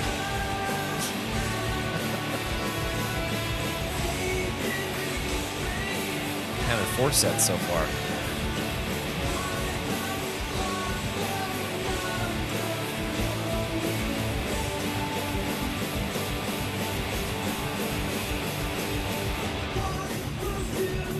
Sounds so good. So many guitars. I had to take everyone down like 10 dB.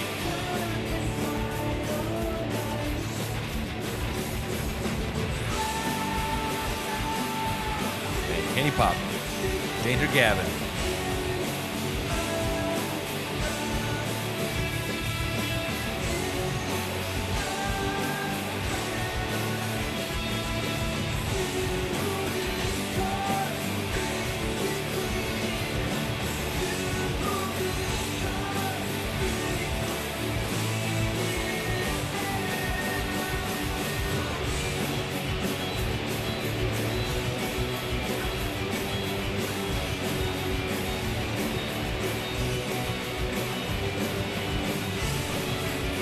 you have to do any additional syncing with this?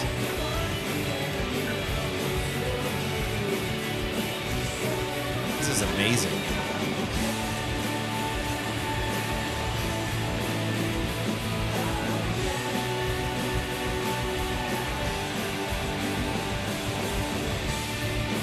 David Park, Scissors to the Throat, Kenny Pop, Red Machine Kieran, Inkoria, Danger Gavin, Nick Jesperson, Colonel Foods,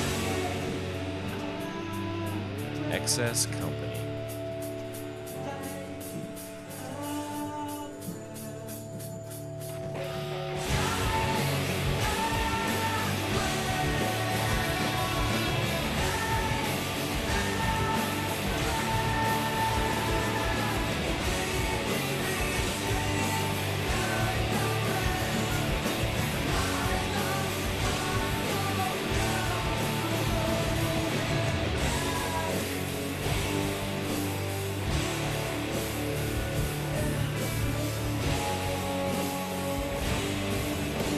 Now keep listening. Listen close.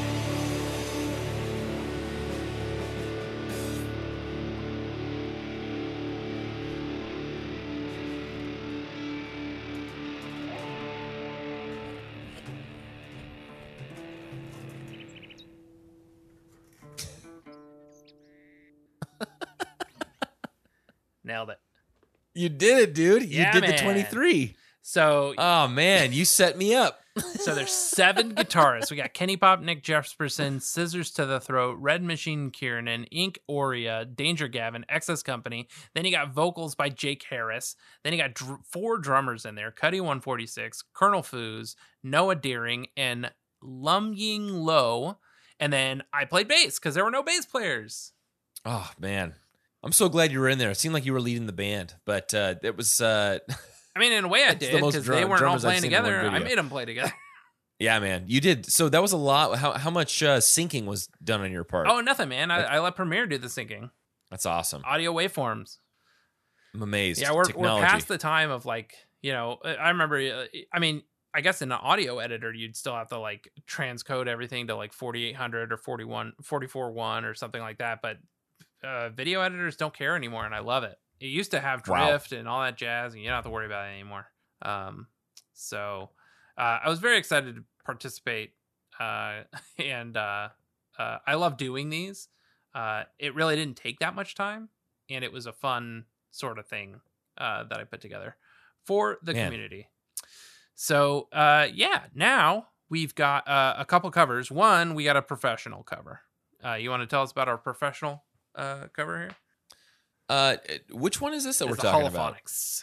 Oh my goodness! How did I not catch on to that? Yes. So we do in all caps. My comment on this one is, yeah, man. I'm always a fan of the Holophonics. I don't know why I didn't slide them in as green. They just kind of slipped into the middle. Yeah. But yes, we have the So- Holophonics. I've loved Whew. every cover that they've done. I do feel like this is too fast. It sounds sped up. Yeah. So I did think that I played it at half speed using the YouTube speed player thing, and it sounded okay, but 0.75 speed might be the best route. So I don't know if you want to play it on your end on YouTube and do 0.75 speed and see what you think of that. All right. Let's see. Let's try this. So I'll try it with 0.75 speed.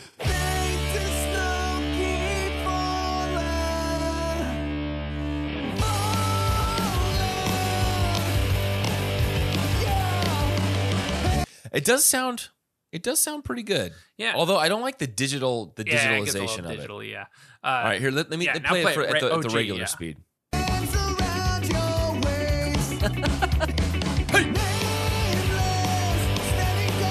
it up, pick it up, pick it up, pick it up.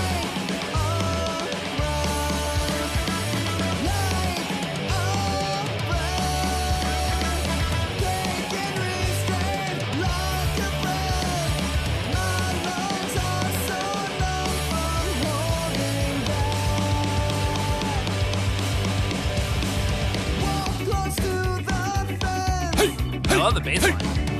Yeah. I like those harmonies.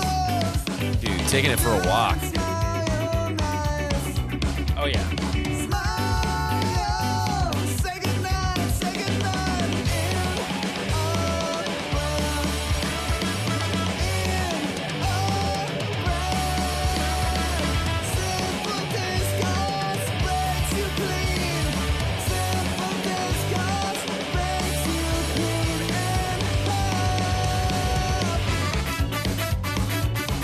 So good. We'll just play this through, huh? Oh yeah.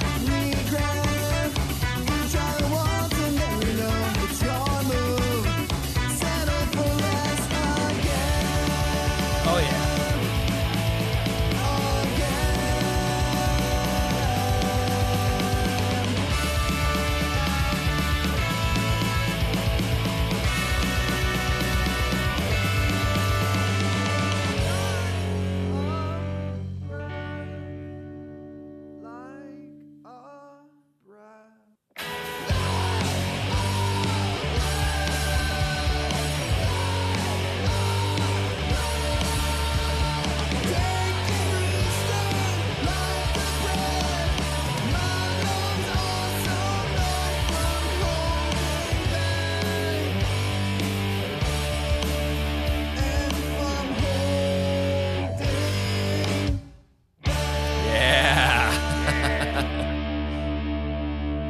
I don't know, man. Having listened to it a second time through, so the first time I had a similar thought to you, where it was something sounded a little off, but expecting it this time, I thought that was awesome. You know, what was a 7 out of 10 has now become a 9 out of 10 as far as covers go. The bridge And is it's just because- undeniable. It's so good. Yeah. I mean, just going in there expecting it now. Yeah. You know, understanding that, yeah, it was a little bit quicker, but Yeah. man, those guys, I love the Holophonics. Next is sort of a professional cover, but it's professional only by person, not necessarily by quality. So Mark Hoppus has been doing Twitch streams and playing video games and all this stuff. And over this past summer, he happened to be on with an acoustic guitar, and we caught this little clip thanks to Blink-182 Italia, who shared this with us. I'm gonna play this and watch together. You can type that in on mobile.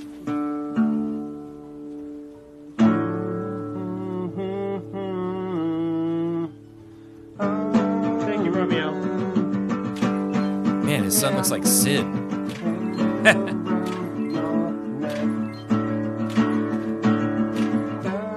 There you go. Sorry, Andy. Misco 182 already got it. Took what, 10 seconds? Yeah. I loved when I heard that. I was very excited. So let's see. What I've got people from the community. I'll do those last. It's been a while since we've done this. I don't think I have. Let me confirm that I don't have. Yeah. Did you happen to come across what's her name? Those fake No. Megan? yeah, Megan Trainor or No, Megan I didn't. Galding. Golding? No. No. So I don't have Megan Galding, but I do have something that might work. It's been a while, but our friend at Passkey Piano Okay. has a piano thing up here. So do you want to try doing Text to Speech with Passkey? Got it, man. I am set up. Accompanying? Sure. Hit me. Here we go. Play and watch together here. And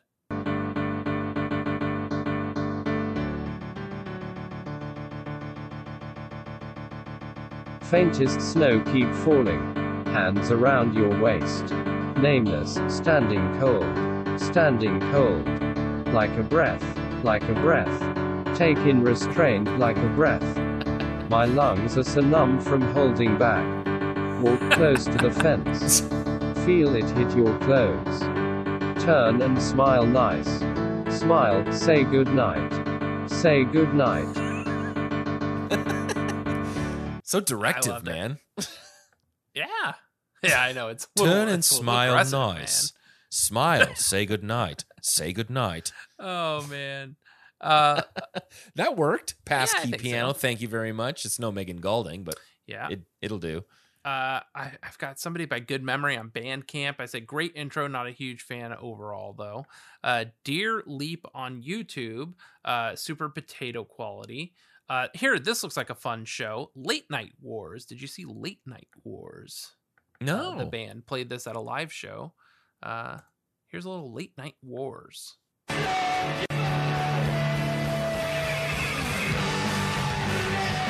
Oh man, remember shows?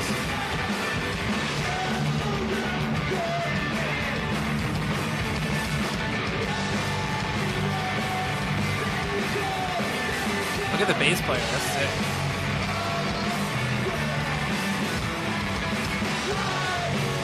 can kind of hear the run he's doing. Yeah.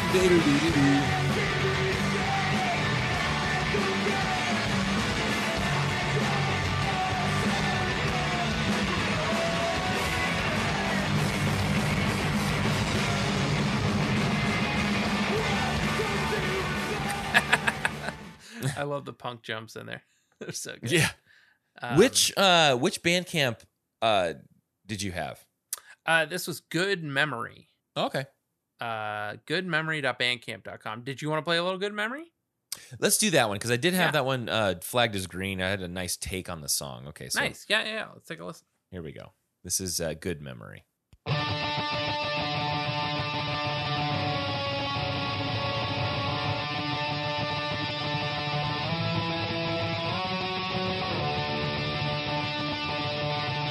From Magnitogorsk, Russia.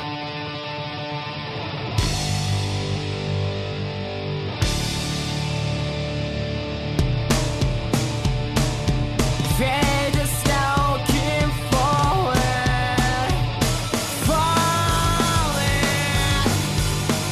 Yeah, hands around your waist.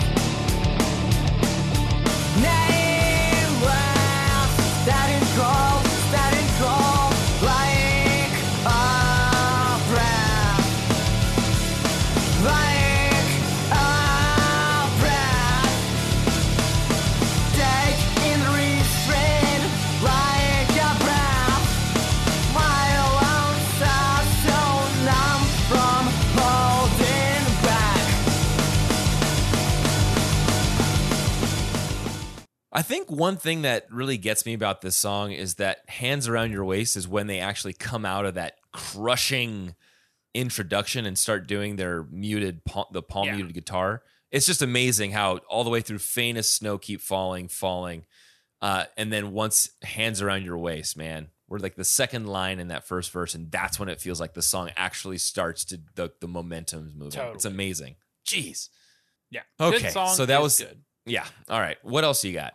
I've got some great acoustic boys with a cajon. Ooh, So we I can like hear a good cajon. This is called My So-Called 90s Band, these boys. The snow keep falling, falling. Yeah. Did the yeah. Hands around your waist. I like the cajon player is the one singing. His Apple Watch is going nuts.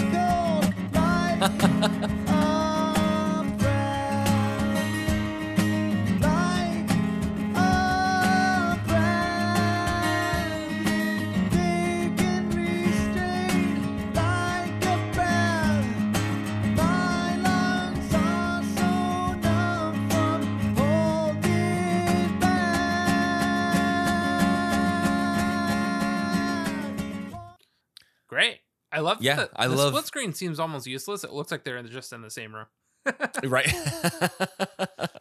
I do appreciate the guy's got a map of the United States with the holes cut out. I've got one of California, but he's got all the beer caps. I love that you can. I figured that was maybe what it was, but I couldn't tell how far back that was from him, even though I guess the Yeah. bases are on the wall. But I was like, are those too big to be bottle caps?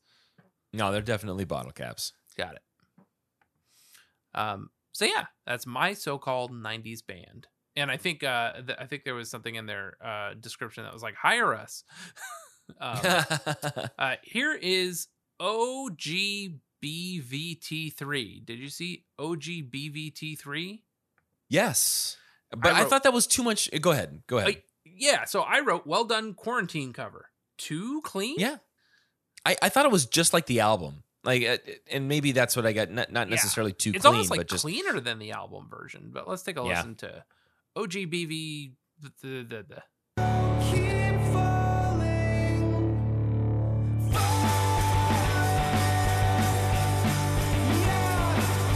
hands around your waist. Nervous, standing cold like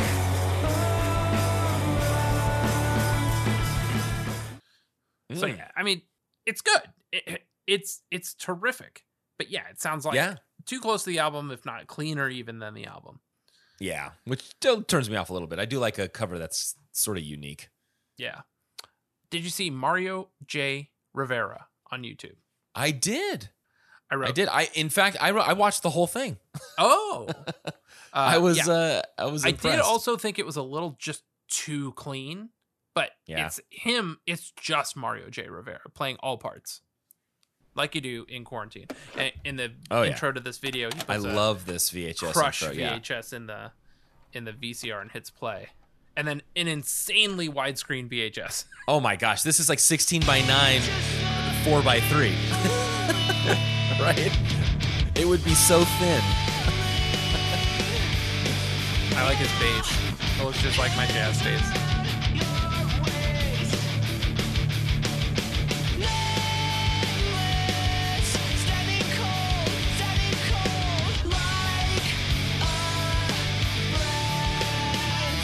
Just looking at the house, this guy lives in Sherman Oaks or Woodland Hills, man.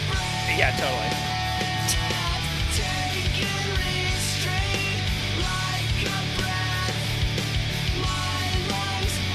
He's got great harmonies. Oh yeah, totally. It's just like so clean.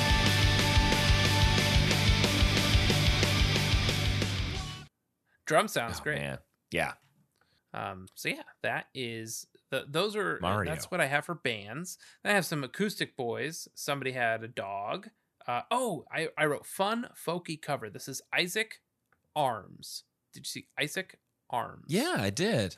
I wrote fun. He's the one that we've had. He's the guy with the pup, right? Yes, that's right. So we have had him before. I wasn't sure. Yeah, but this is the guy that we sped up, I think, on purpose, which was kind of a. Oh, I see. I don't remember this needing speeding up, and I like the folkiness. Yeah, this one was okay. He looks like Laszlo.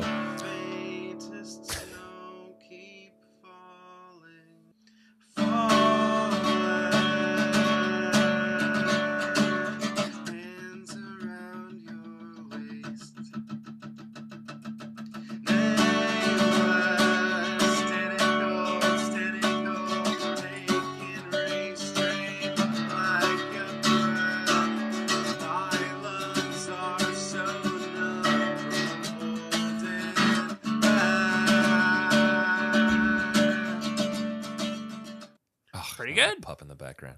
Yeah, Yeah. sounded great, man. That's a good pub. Look at that pub. Pub is like, are you nearly done? I'm hungry. I got somebody that's a little pitchy. Oh, nice. Blink in bedroom.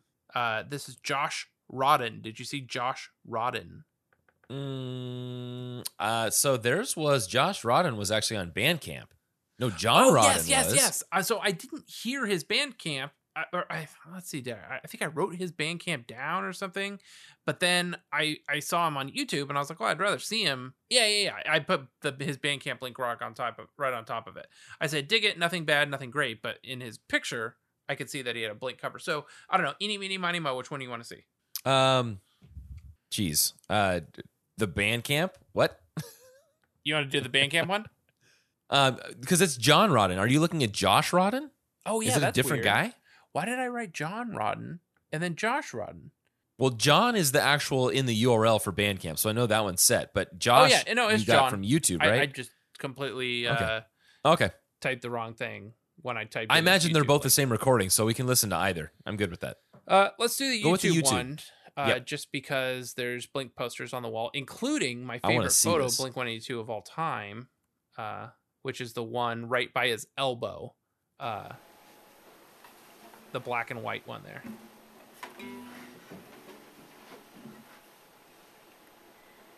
Snow keep falling, falling. Yeah, hands around your waist. This was me in high school. Yeah, man. Standing cold, like a breath, like a breath. Taking me straight like a breath. My lungs are so numb from holding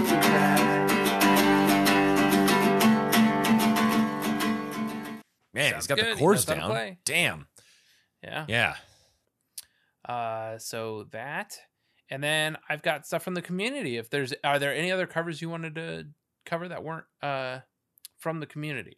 No, we've gone through all the ones I liked. Sick. So Excess Company, who is in our compilation video, I wanted to highlight him because he posted his video just like this past week, and I said, great timing. He was like, yeah, thanks, I'm really working on my timing. I was like, no, like, we're doing the song. So anyway, I wanted to give him his due. So we'll play a little bit of his performance here solo. It is a play along video, but it's really cool. I liked his angle because you could really, I feel like you could watch this and learn how to play it. Oh, and he has the blink button, and then a blink poster behind him, and then a Mark Hoppus face behind him.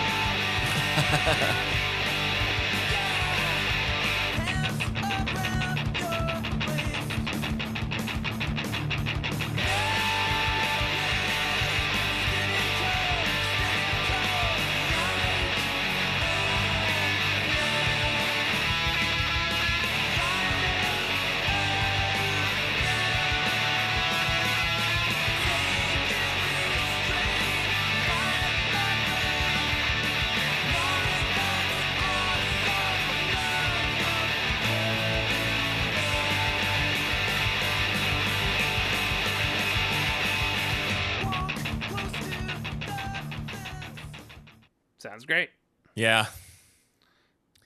He's got that little octave, like discordant octave accent between each Yeah. line. Yeah, it's so cool.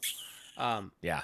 And then finally, I have two from Danger Gavin. One I used in our little video there. I'll play a little bit of his. He's playing along with the song using his electric guitar here.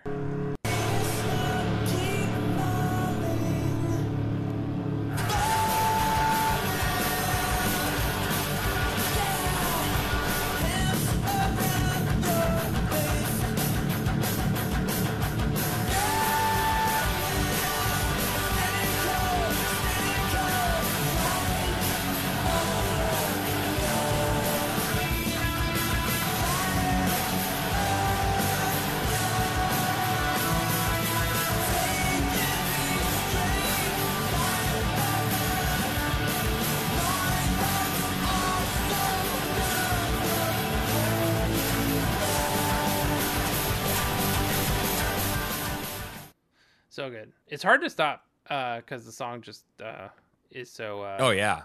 It's moving. Yeah, man. you just want to say, I'll just go for the next verse, and then I'll go through the chorus, and then I'll just play through the bridge. And then finally, here's Danger Gavin. He did a series of acoustic covers in which this exists. So here it is. Yes. Faintest snow keeps falling, falling. I'm playing along over here to the drums. Snapping. Hands around your waist. Nameless, standing cold in a breath, like a breath, taking restraint like a breath.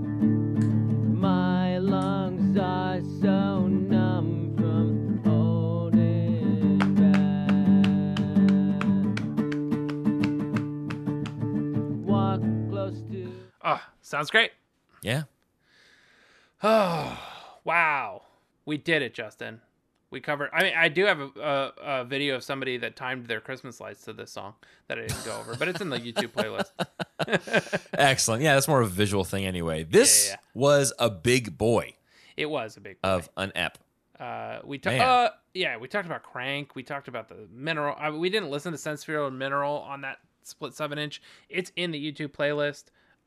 But I feel like there's enough in here. Oh, I didn't talk about the Budweiser One Night Stand. I did. It's been so long since I did? talked about it. I forgot I talked about it. I think we crossed off everything, man. Yes. Wow.